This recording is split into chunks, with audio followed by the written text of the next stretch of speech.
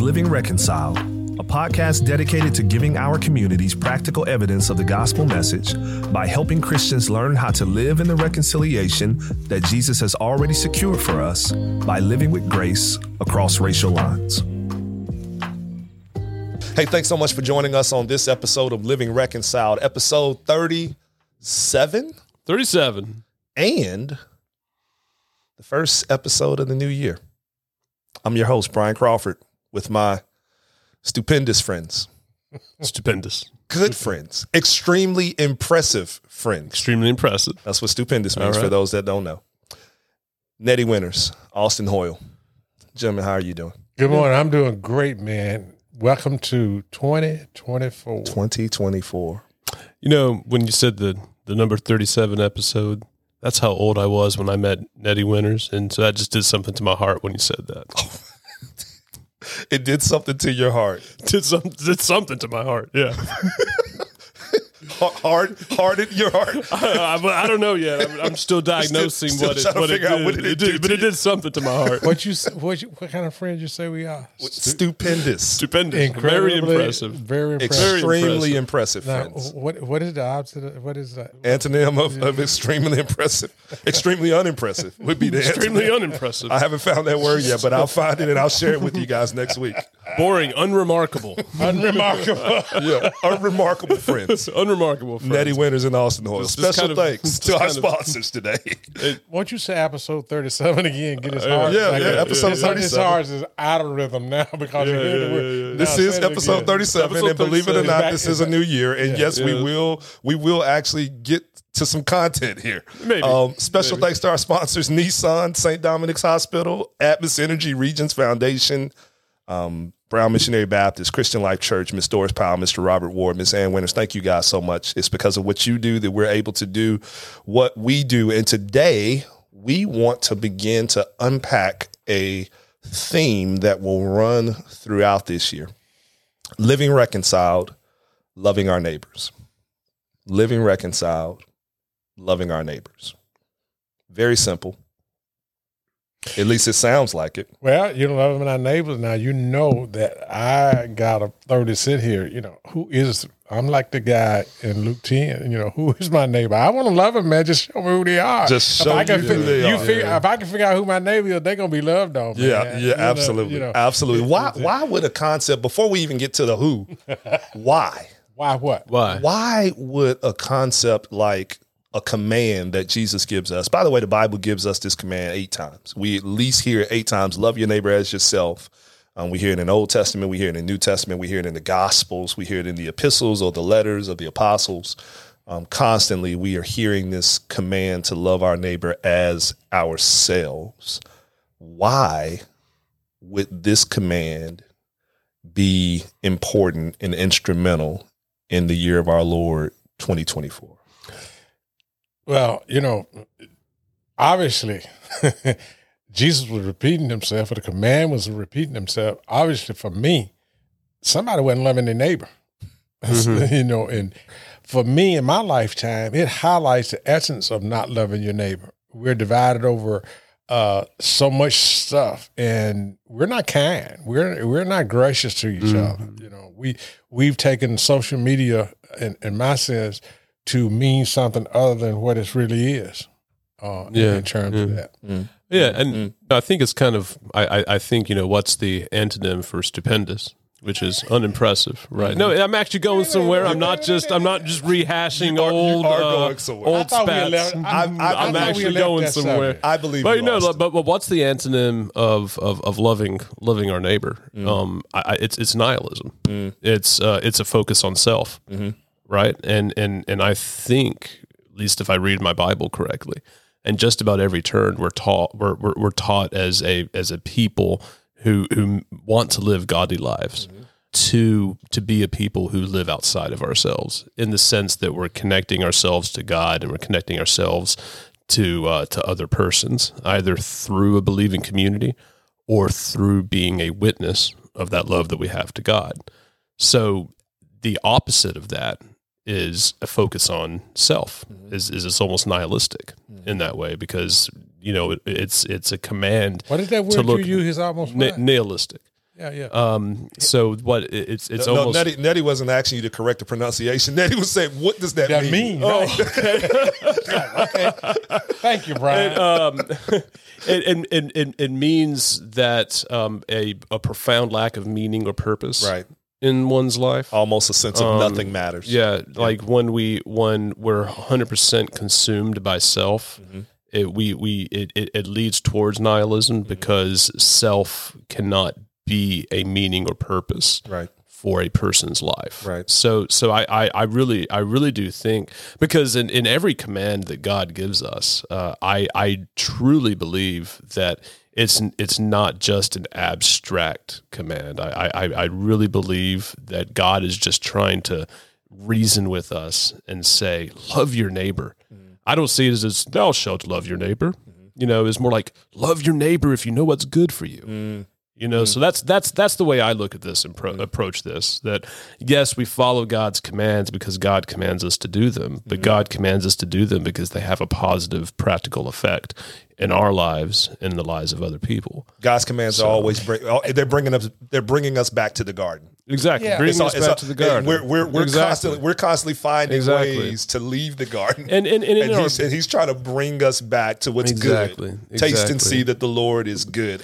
My ways are good. Not just simply good for me, but my ways are good for you. Exactly. Right. Exactly. So, I mean, in it being the opposite of that kind of self-focus, that lack of meaning, lack of purpose, because I think that when we love our neighbor, especially love our neighbor as ourselves, that we are finding the purpose that God has for our lives in a lot of ways, calling us back to a better way of living. Yeah. And it has good practical effects for our lives. I mean, I think we need to listen to God for two reasons. First of all, God is telling us to do it. Second of all, it does bring about the greatest good for our lives. Absolutely. And I think God knows that, because I mean, we see people who have that strong just focus on self, or just their small affinity groups that we may have, not moving beyond that. And I think we're going to talk about what neighborly means. It's not just the people who look like us or think like us or have the same ideology as us, because we still can connect person to person, but still not be loving our neighbor, because we've constricted our understanding of neighborliness to just those that we like, or those that think like us or look like us or talk like us. Even that can bring towards a lack of ultimate meaning and purpose in our lives. Yeah, and I'm glad we are about to talk about that in terms of Luke chapter 10. We'll talk about a number of different passages. Again, I mentioned 8 passages reference loving neighbor as ourselves. We're gonna see those passages throughout the year if the Lord wills. But we want to focus on Luke 10 today, because it's really kind of giving us the who behind neighbor, and we all agree that that's important. But I'm glad, Austin, that we started with a little bit of a philosophical discussion around the Lord's commands, right? Yeah. Because the Lord, obviously, he is commanding because he's the Lord, and we should follow and obey because he's the Lord. And, we think about judgment that comes when we don't obey, or things of that, all these types of things that people have in their mind when they think about commandments, right? But oftentimes what we de-emphasize in favor of emphasizing the judgment elements, we de-emphasize the element of taste and see that the Lord is good.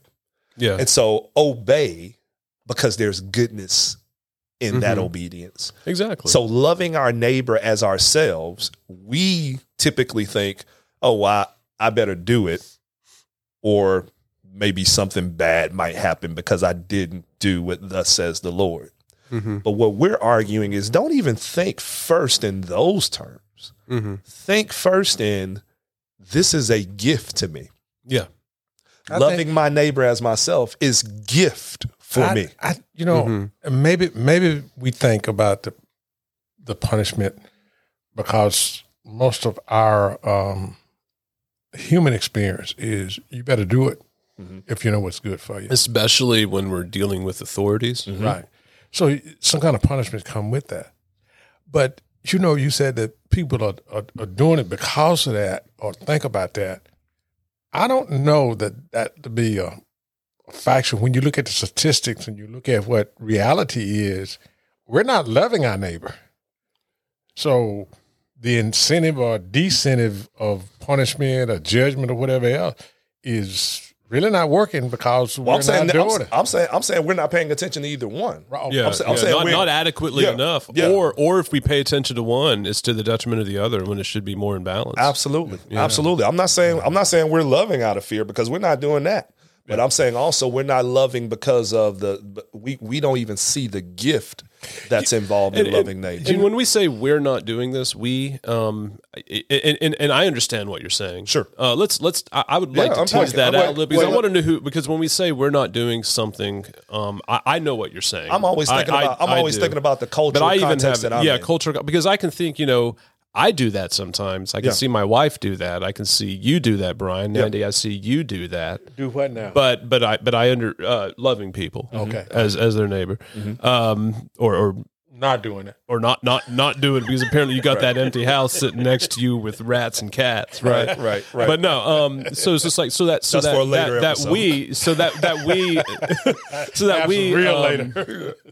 And I guess I want to qualify a little bit, because I want that. You the exception? When you're not part of the we. No, I am part of the we. Okay. And I don't want to exclude people from the we, but I also want us to be able to nuance it in such a way of saying, but yes, of course, this is happening in pockets of the kingdom. Yeah, absolutely. But in the overall kingdom, in the overall culture of our churches, and of course, I'm thinking even Western and body church. of Christ and Wesleyan church, Western, not Wesleyan. Western. Sorry. Western church. Yeah. Western church in general, overall. So that'd be America, the United Kingdom. How about we just stick to Mississippi? Okay, Mississippi. We can stay there. But okay, so Mississippi. Yeah, we're not doing that, but yet we still have small pockets of people who are doing it and doing it well, and have devoted their lives to doing that. Yes. So when we say we're not doing that, I also want us to point out the parts where God truly is, amen, breaking into this world on top of saying, but yes, at the same time, we as a larger body are not doing this. I like that. Amen. When the devil challenged God in Job, he says, "Have you considered my servant Job?" Today, I just want us to be thinking about if, in fact, we were going to point to somebody in these pockets. Who are they and where are they?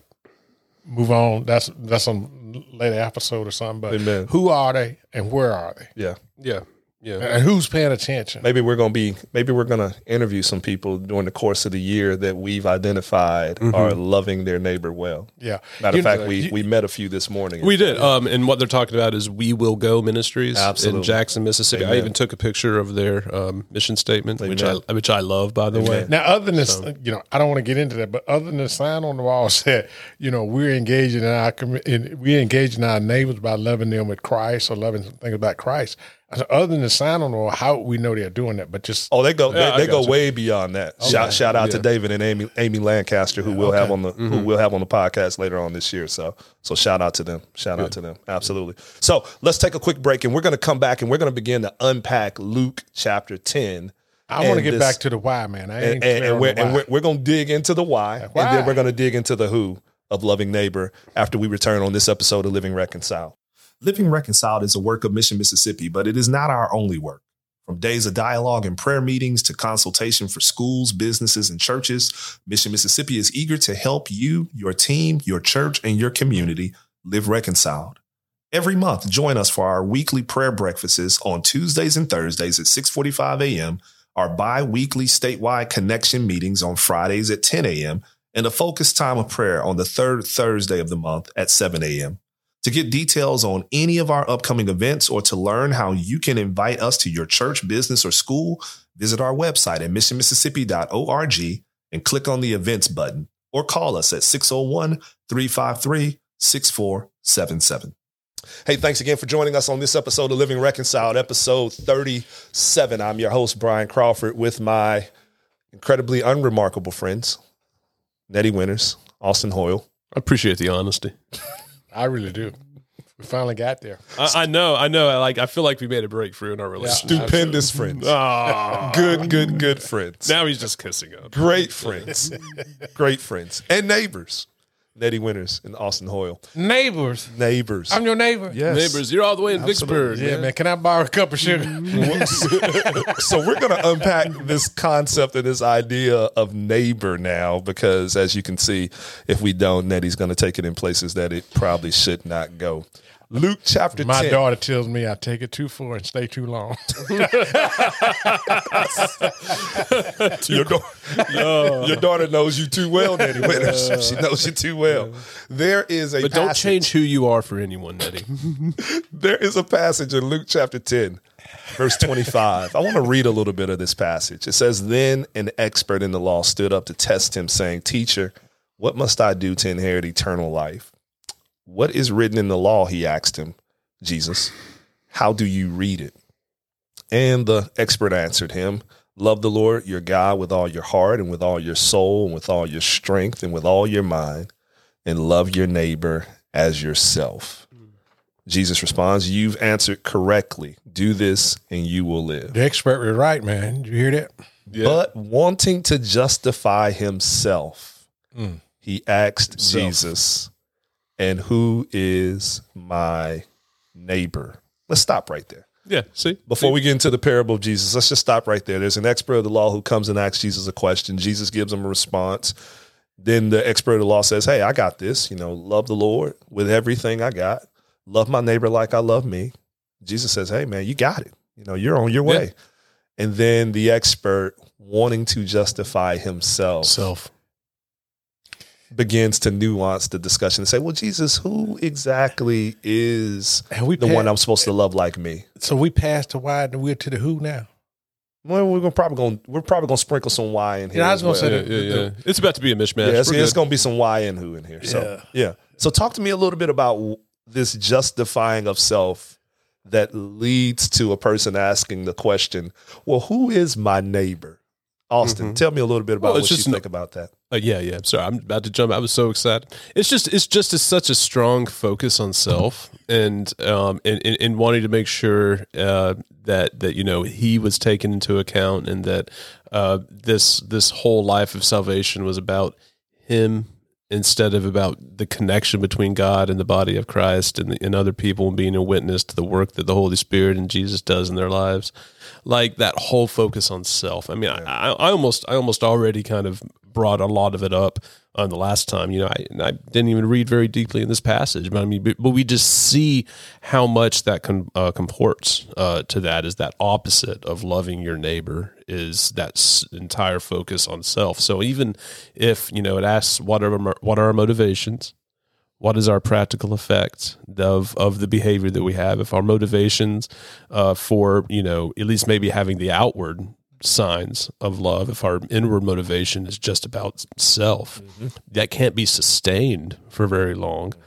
So that affects the second one, the practical outliving of the or what it is that we do. Absolutely. And how it is that we live out. If our motivation isn't rooted in that love of neighbor and love of God, then that practical outpouring of love, God may be able to use that for a short time, but you're going to burn out. Yeah. Right. Self justification. Is a deadly poison. It's a deadly poison, and it can at times take on the image of holiness and of righteousness. Yes. But if you don't infuse a true good spirit of Christ through that living out somewhere in it, then it's going to burn out eventually. I mean, I do believe that sometimes justification of the self can be a way for someone to start out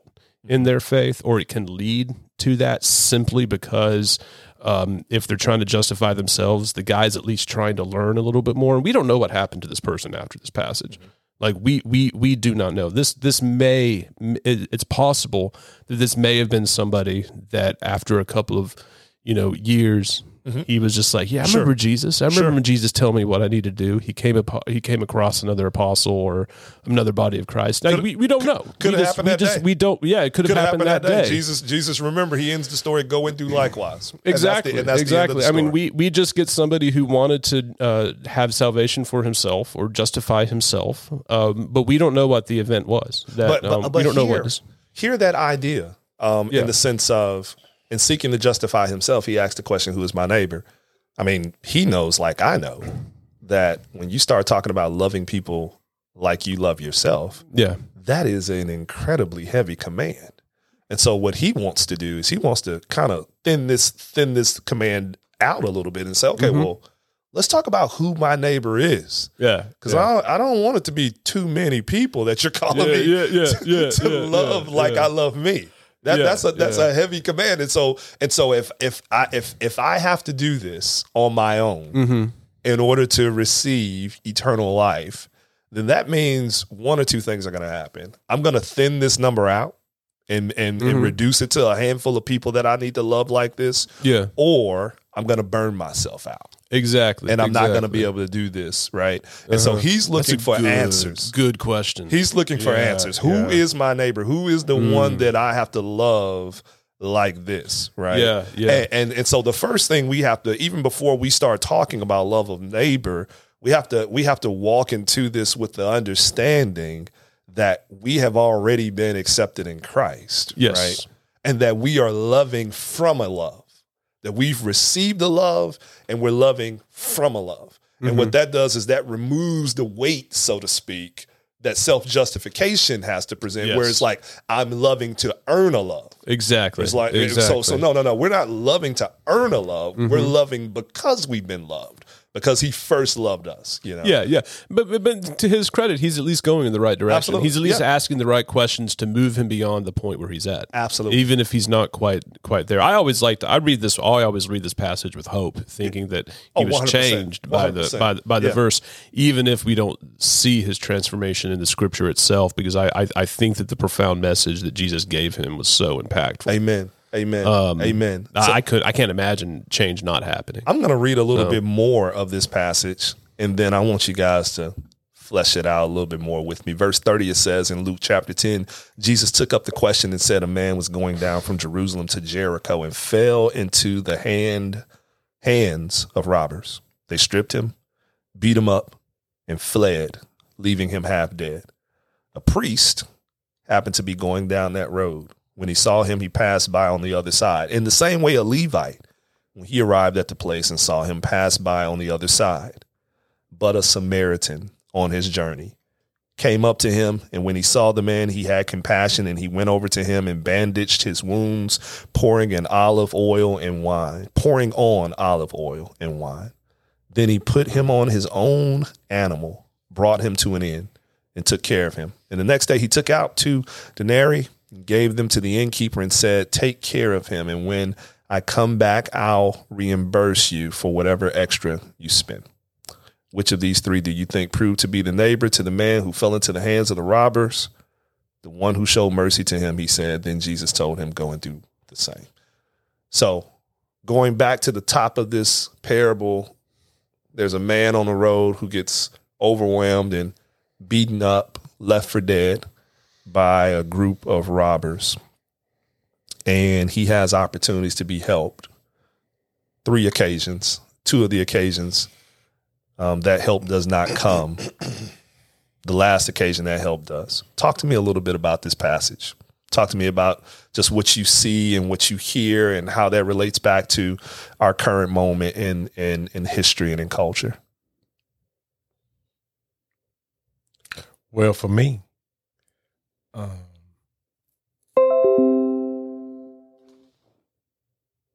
it always is interesting to me that the most likely person to be your neighbor really don't act like a neighbor. And the person that's least likely to be a neighbor end up being a neighbor. This story about the Good Samaritan, where the Jews and the Gentiles and the mixed race of Samaritans had nothing to do with one another. So the fact that the priest and the other person Somebody says preaching the deacon, but anyway, that's a very good connection. Yeah. So you know, pastor the deacon. It did not surprise me that they would go to the other side because it was a Samaritan. Yeah, you know, and didn't surprise me the fact that, you know, I'm really got to get to church, got to get this. Well, hold on. The Samaritan's the one who comes, right? Remember, the man on the road. The man on the road was more than the man on the road was them. You think it's more likely that it's he was the deal? All right. So anyway, absolutely. Here is the preaching the deacon getting the church to get things done. And they didn't want to get involved with this. You know, it was a mess. You know, I just maybe they said a prayer for him. I don't know what they did, but the least likely person in this scenario is this Good Samaritan. Yeah, I don't know why he's a Good Samaritan. I guess all Samaritans are not good, but anyway. I think we just later tagged I think it was an oxymoron. Yeah. For the Jewish people, for the listeners, this would have been an oxymoron. A good Samaritan. Absolutely. Because Samaritan would have been synonymous with bad. Nothing good comes from Samaria, basically. Exactly. Yeah. Maybe because he stopped and helped, he became good. So exactly. Yeah, that's the point. Yeah. The challenge I have with that as it relates to what we do in living out reconciliation in the body of Christ, we still tend, in many instances, to live it out as though transformation never took place, sanctification is not taking place. We live it out as though history is dictate our future, our present, the whole thing, you know, based on what has happened, you know, and I'm sure that had something to do with them going to the other side. History of, you know, getting involved, the history of taking responsibility. Well, you're on a dangerous road. Yeah. You're on a Jerusalem to Jericho is known as a dangerous. I'm getting them out of here because they could be hiding in the bushes. I stop there at PM, they could take advantage. And that makes sense. We don't want to that makes sense. We don't want to crucify the first two guys, right? So, you know, they had good reasons for whatever they're doing, but at the same time, Jesus is making known to us really about this neighbor thing. Here's the expert. You know, he really came up, really the question was, what do I need to do to have eternal life? That's how they got into this study. And so Jesus says, well, what did the law say about that? And because then he spoots out this law thing, evidently in that setting, and we can't see it, we can't feel it, we can't know a part of it. In that setting, I feel like there was something going on that's not being said out loud. Because he says, I said right. Instead of him leaving it at that, he still want to justify himself of being right. Being right about what? Anyway, that's my initial thought, and I know we want to flesh this out more. Yeah, we got some more to flesh out, but here's good news for you radio listeners is that this is a podcast. And so you can continue this podcast by joining us on the Living Reconciled podcast. Go to any podcast app, Apple, Google, Spotify, Amazon, anywhere that you might listen to podcasts, search for Living Reconciled and download episode 37. And this conversation will continue. For our radio listeners, we want to sign off saying God bless. For our podcast listeners, we'll see you on the other side of the break. Living Reconciled is a work of Mission Mississippi, but it is not our only work. From days of dialogue and prayer meetings to consultation for schools, businesses, and churches, Mission Mississippi is eager to help you, your team, your church, and your community live reconciled. Every month, join us for our weekly prayer breakfasts on Tuesdays and Thursdays at 6:45 a.m., our bi-weekly statewide connection meetings on Fridays at 10 a.m., and a focused time of prayer on the third Thursday of the month at 7 a.m. To get details on any of our upcoming events or to learn how you can invite us to your church, business, or school, visit our website at missionmississippi.org and click on the events button or call us at 601-353-6477. Hey, thanks again for joining us on episode 37 of Living Reconciled bonus content. Podcast listeners, we appreciate you. Please like, share, and subscribe to the Living Reconciled podcast. For those that are listening for the first time, we want to welcome you to 2024, episode 37. We are unpacking Living Reconciled, loving our neighbors. And in this theme for 2024 of Living Reconciled, loving our neighbors, the first place that we wanted to start was Luke chapter 10. Because in Luke chapter 10, we not only hear the command, love your neighbors as yourself, but we also get a chance to see who is my neighbor. And that's where we left on the other side of the break on this episode. Nettie, talk a little bit more about that. You know, to unfold that some more, in my mind, I'm thinking the least likely person to come to my rescue. Let's just put it out there on the table. The least likely person that will come to a African American, a black person rescue is probably not going to be a white person. That's what you think in your mind, or vice versa. And because of the history of toxicity between them, my experience has been, in many instances, the person that I thought was my enemy, not only to come to my rescue or come to be my neighbor, I thought the person was my enemy. And many times when I was in the corporate world, that this person that was serving on the board of directors that I was working for, the least person that I would have never gone to that person, I would never even thought to have that person in my mind. He showed up one day and says, in this midst of the conflict and confusion around what we were discussing, he says, I sit at home minding my own business, and something just told me to come to this meeting. And he ended up rescuing me, in my sense, from the very people I thought had my back. Right. And that was like, man, here this guy is that I would have never thought would have had any inkling. And I don't know that he would have had even the inkling. See, that's the other thing about this thing, that, you know, this Good Samaritan coming along, here's this non-Samaritan in a sense, and these other guys have passed him away.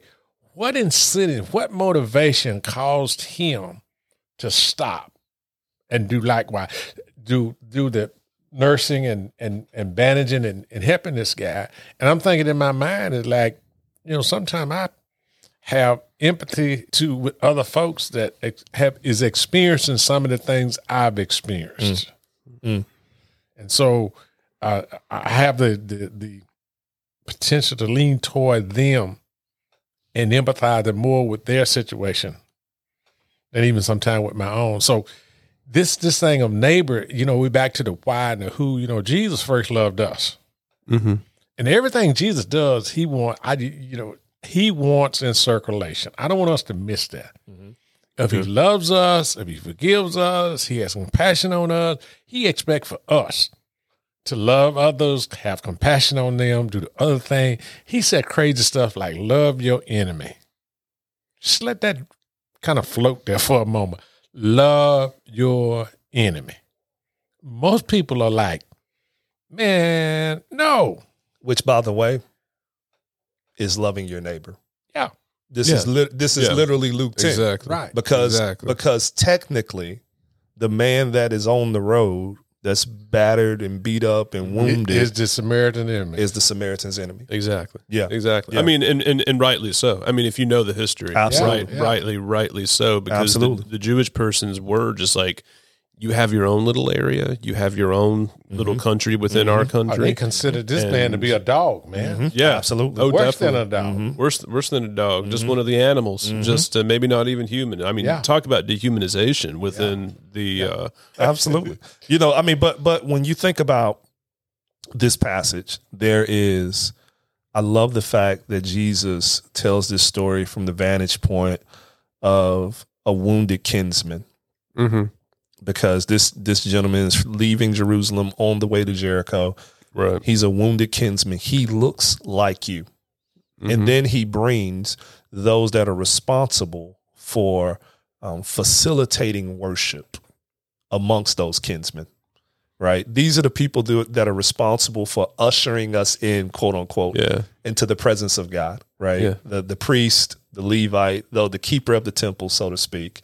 And he says, okay, your kinsmen, these are the people that you would expect to be right there for you.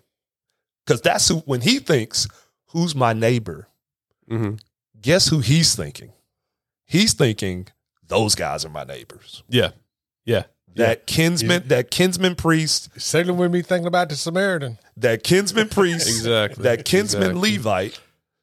Those are my neighbors. If anybody else, if there's anybody on the face of this earth that's my neighbor, those are my neighbors. Exactly. And those are the people that Jesus uses in the story to walk by him. I mean, we can even see, fast forwarding a little bit in the gospel story, we can even see, in this passage why the people in that class, the priests, the Levites, the Sadducees, the Pharisees, were just like livid. Yes. That Jesus was using this. I mean, not just because he was saying something nice about the Samaritan. Yes. It's because he's looking at him and saying, you know what I'm saying? He's flipping the story. He's flipping it. He's saying it's like, y'all the non-neighborliness. Right? The hero has become the villain. Yeah. Right. Absolutely. Exactly. I mean, and if we understand the significant issue with the Samaritans and the Jewish persons, it was because the Samaritans during the exile, they mixed ethnic blood a lot of the times with Gentiles.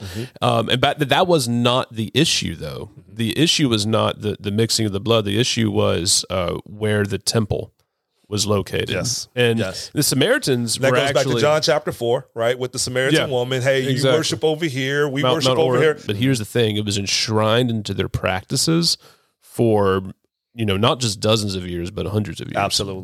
During the exile. So the Samaritans were cut off from kind of the mainstream Jewish persons for a significant period of time. Not entirely cut off, but enough to adopt different practices to the degree that it would cause this much acrimony. I love the way they emphasized this guy. Okay, they could have just said this guy asked the question, right? But they said not only that, but he was an expert in the law. This is just some rooty-poo guy just like, I'm lost and don't know which way to go. This guy is an expert in the law. He knows he's right. He's got it right. And he just want to let Jesus know you are out of bounds. You don't know what you're talking about. Here's the deal. Yeah. Here's another piece. As you said earlier, Jesus took that and ate him alive. Turn it back on. He flips the story in so many different ways. He flips the story, like I said, by taking what this audience would probably perceive as heroes, and he turns them into the people that these people don't care, right? And it's not to say that every priest and every Levite doesn't care, right? But it's basically saying that just because you have kinsmen and just because you have some sort of religious experience does not mean that you're going to love well, right? And so that's one group. And then he takes the group where it's like, oh, well, that guy, how can he ever be considered a guy that's going to love well, which is a Samaritan who comes along the road. And he's the one that takes all the risk. He's the one. He's the one that says, "Okay, I know we're on a dangerous road, but I'm going to take the risk, and I'm going to go and see whether or not this man needs help. And I'm going to extend myself, and I'm going to bandage him, and I'm going to care for him, and I'm going to love him well. And he took him out of the danger, and I'm going to remove him from the danger, from the wilderness, right? Yeah, and I'm going to pour sacrificially into his life, right, and give up days of wages in order to ensure that he has what he needs and all of that, and to care for him in that sense. And so he's the likely villain that they would see in the story. Yeah. And he becomes the hero. And the likely heroes that they would see, those are the ones that Jesus turns and says, no, these are the guys that are apathetic and don't care or are not willing to take the risk, so to speak, to cross the road. Well, they represent the temple. Exactly. Right. I mean, so he's talking directly into the conflict between the Jewish and the Samaritans. Yeah. There's an element to this, I guess, on the practical end, or I guess on the application end, that has been molding in my mind the past 20 minutes or so that hasn't really been addressed. Sometimes when we're given a command from God, it comes at it, and I think this is a lot about what people feel anytime they feel like they have to, I guess it becomes almost performative in a way. A lot of people feel anxiety about following through on the commands, because it seems that the command that Jesus has given is very just love your neighbor as yourself. Everyone's your neighbor, right? Which is just like, okay, so how do I order this? How do I know for sure? Everybody can't be my neighbor. I'm being the neighbor. So I think a lot of the times, and this is where burnout can come, especially living out the life of Christ. And I want to be clear on this, that there have been people who have been in situations that have just crossed my path, and God has just said, for one reason or another, it's like, this person's burden in this time and place is not for you to take care of personally. even if you can pray for them, even if you can, but just because I was not in a situation where I could do that. And I assume the same thing for you, Absolutely. Brian. I assume the same thing for you, Nettie. That's just, we have our physical limitations. And I've heard interpretations of this passage and passages like this that can be very guilt heavy, can cause guilt when we're not, living out this command to what we perceive to be its fullest conclusion sometimes, when it's really, sometimes in our minds, we take God's commands and we say, well, God's really asking us to do something more than what God is actually asking us to do. And I want to be very, very clear in this, and I think there's a context clue within the parable itself that helps us to be able to rationalize this and be able to kind of pinpoint down where it is that who it is we're supposed to help. And because each of these stories, you have the priest, you have the Levite, you have the Samaritan. Each of those persons, they're going about their regular day. Right, they're going about a path they probably cross every day of their life. So there's that normalcy to it.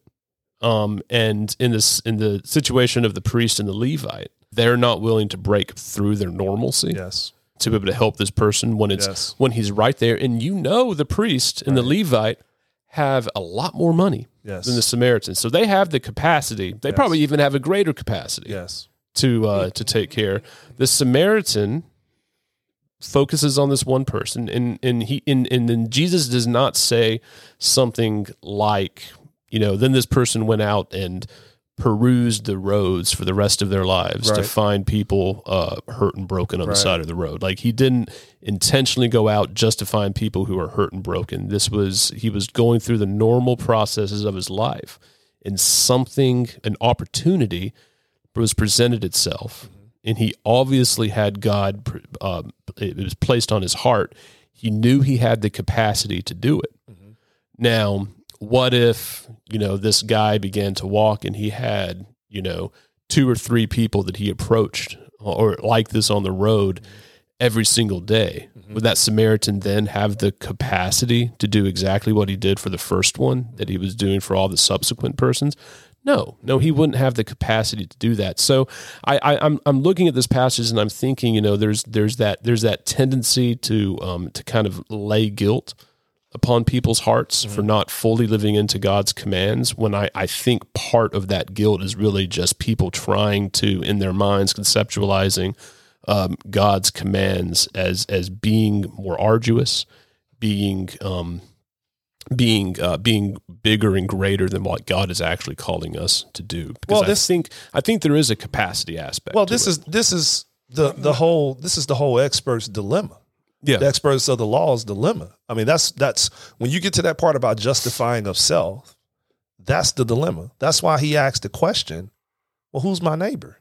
Yeah. Because does mean that every single person that I cross, does it mean that I love everybody in the world as I love myself? What does this actually mean? Yeah. And what Jesus gets to is those along the way that basically you don't want to risk for, but you have the capacity to risk for. Yeah. You don't want to sacrifice for, but you have the capacity to sacrifice for.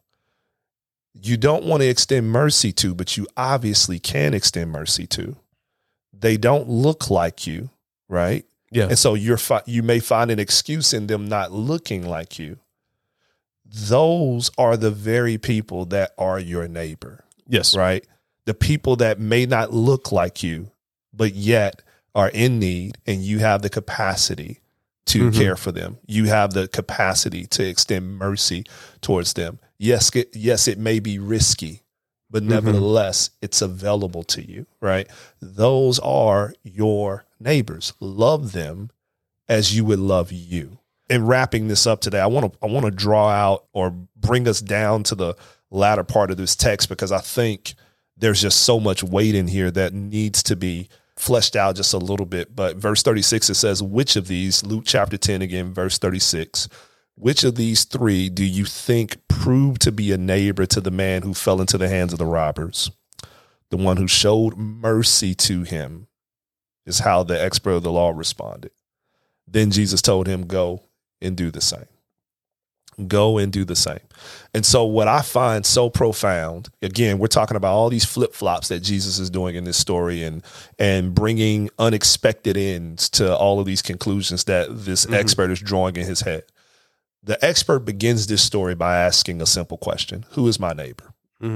By the end of the story, Jesus has turned the question, and he's saying, well, who thinks you're their neighbor? Yeah.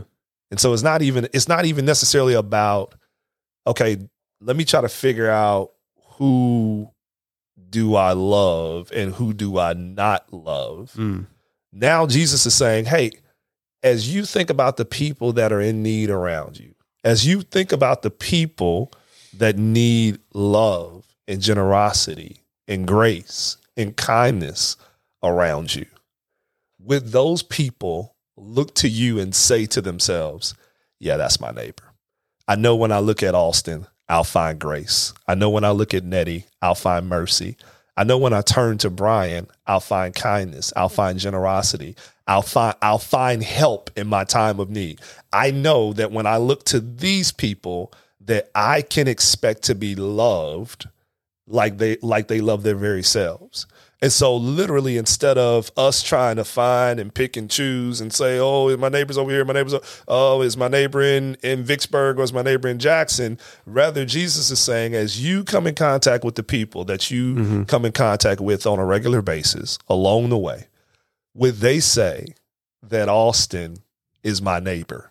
Or would they say, oh man, now that Austin, he's so hardcore Republican, man. He's so hardcore Democrat that there's no way he'll neighbor me. There's no way. Brian doesn't even know what I am. He doesn't even know how to classify me.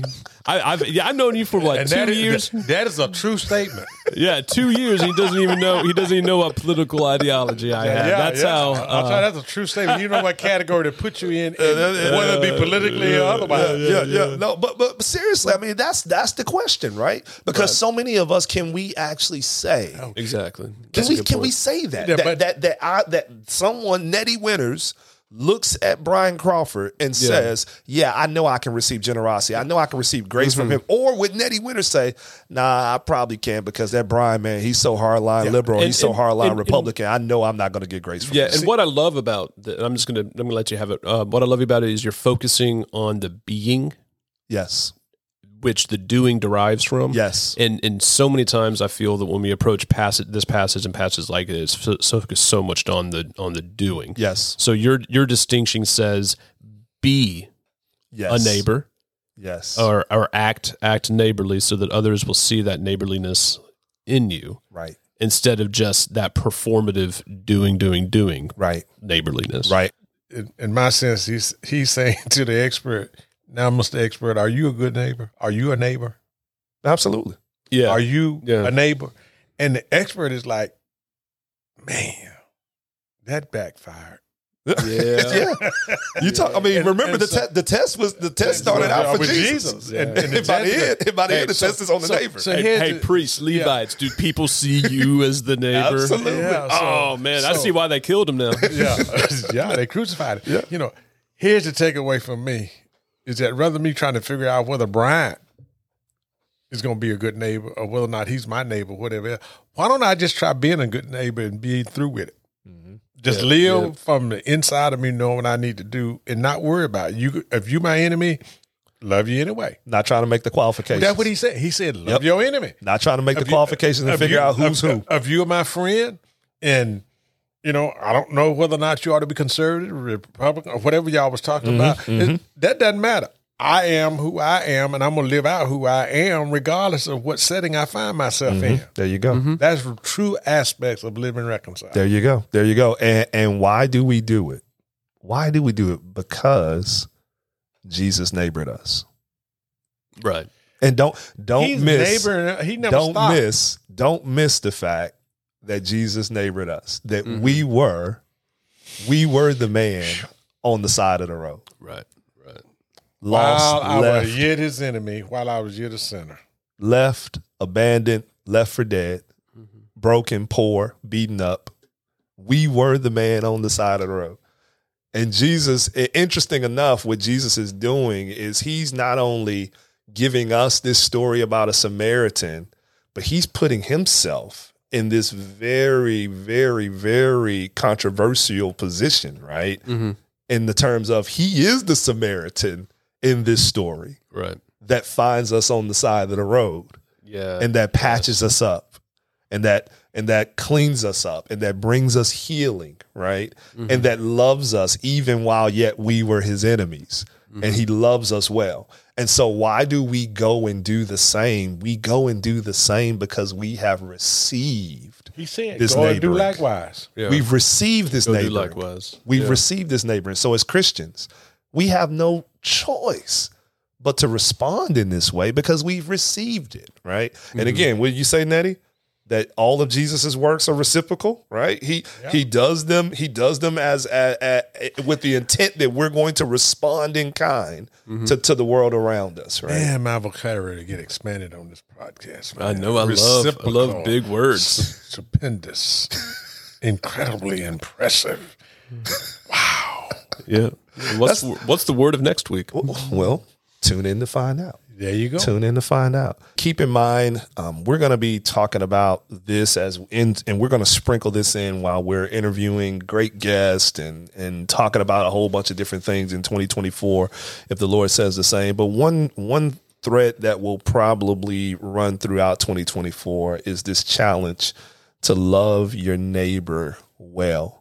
We know that during this this cultural moment, this age that we're in, it's easy to put people in boxes and to say, hey, these are the people that we're supposed to treat kind, and these are the people that we're supposed to treat unkind, and these are the people that we're supposed to have patience for, and these are the people that we can be impatient towards. But let us remind you, and I hope this episode reminded you today, that your neighbor is the one that you meet along the road. And that neighbor doesn't have to be your kin. It doesn't have to be your kin. It doesn't have to even be your political preference. But Jesus calls us to be the kind of neighbors that those individuals will look to and say, yeah, in that person I can find grace, mercy, kindness, love, sacrifice, and forgiveness. It's been a great privilege and pleasure again to be with you. And on behalf of Nettie Winters, Austin Hoyle, we want to sign off saying, God bless. God bless. Welcome to 2024. Thanks for joining Living Reconciled. If you would like more information on how you can be a part of the ongoing work of helping Christians learn how to live in the reconciliation that Jesus has already secured, please visit us online at missionmississippi.org or call us at 601-353-6477. Thanks again for listening.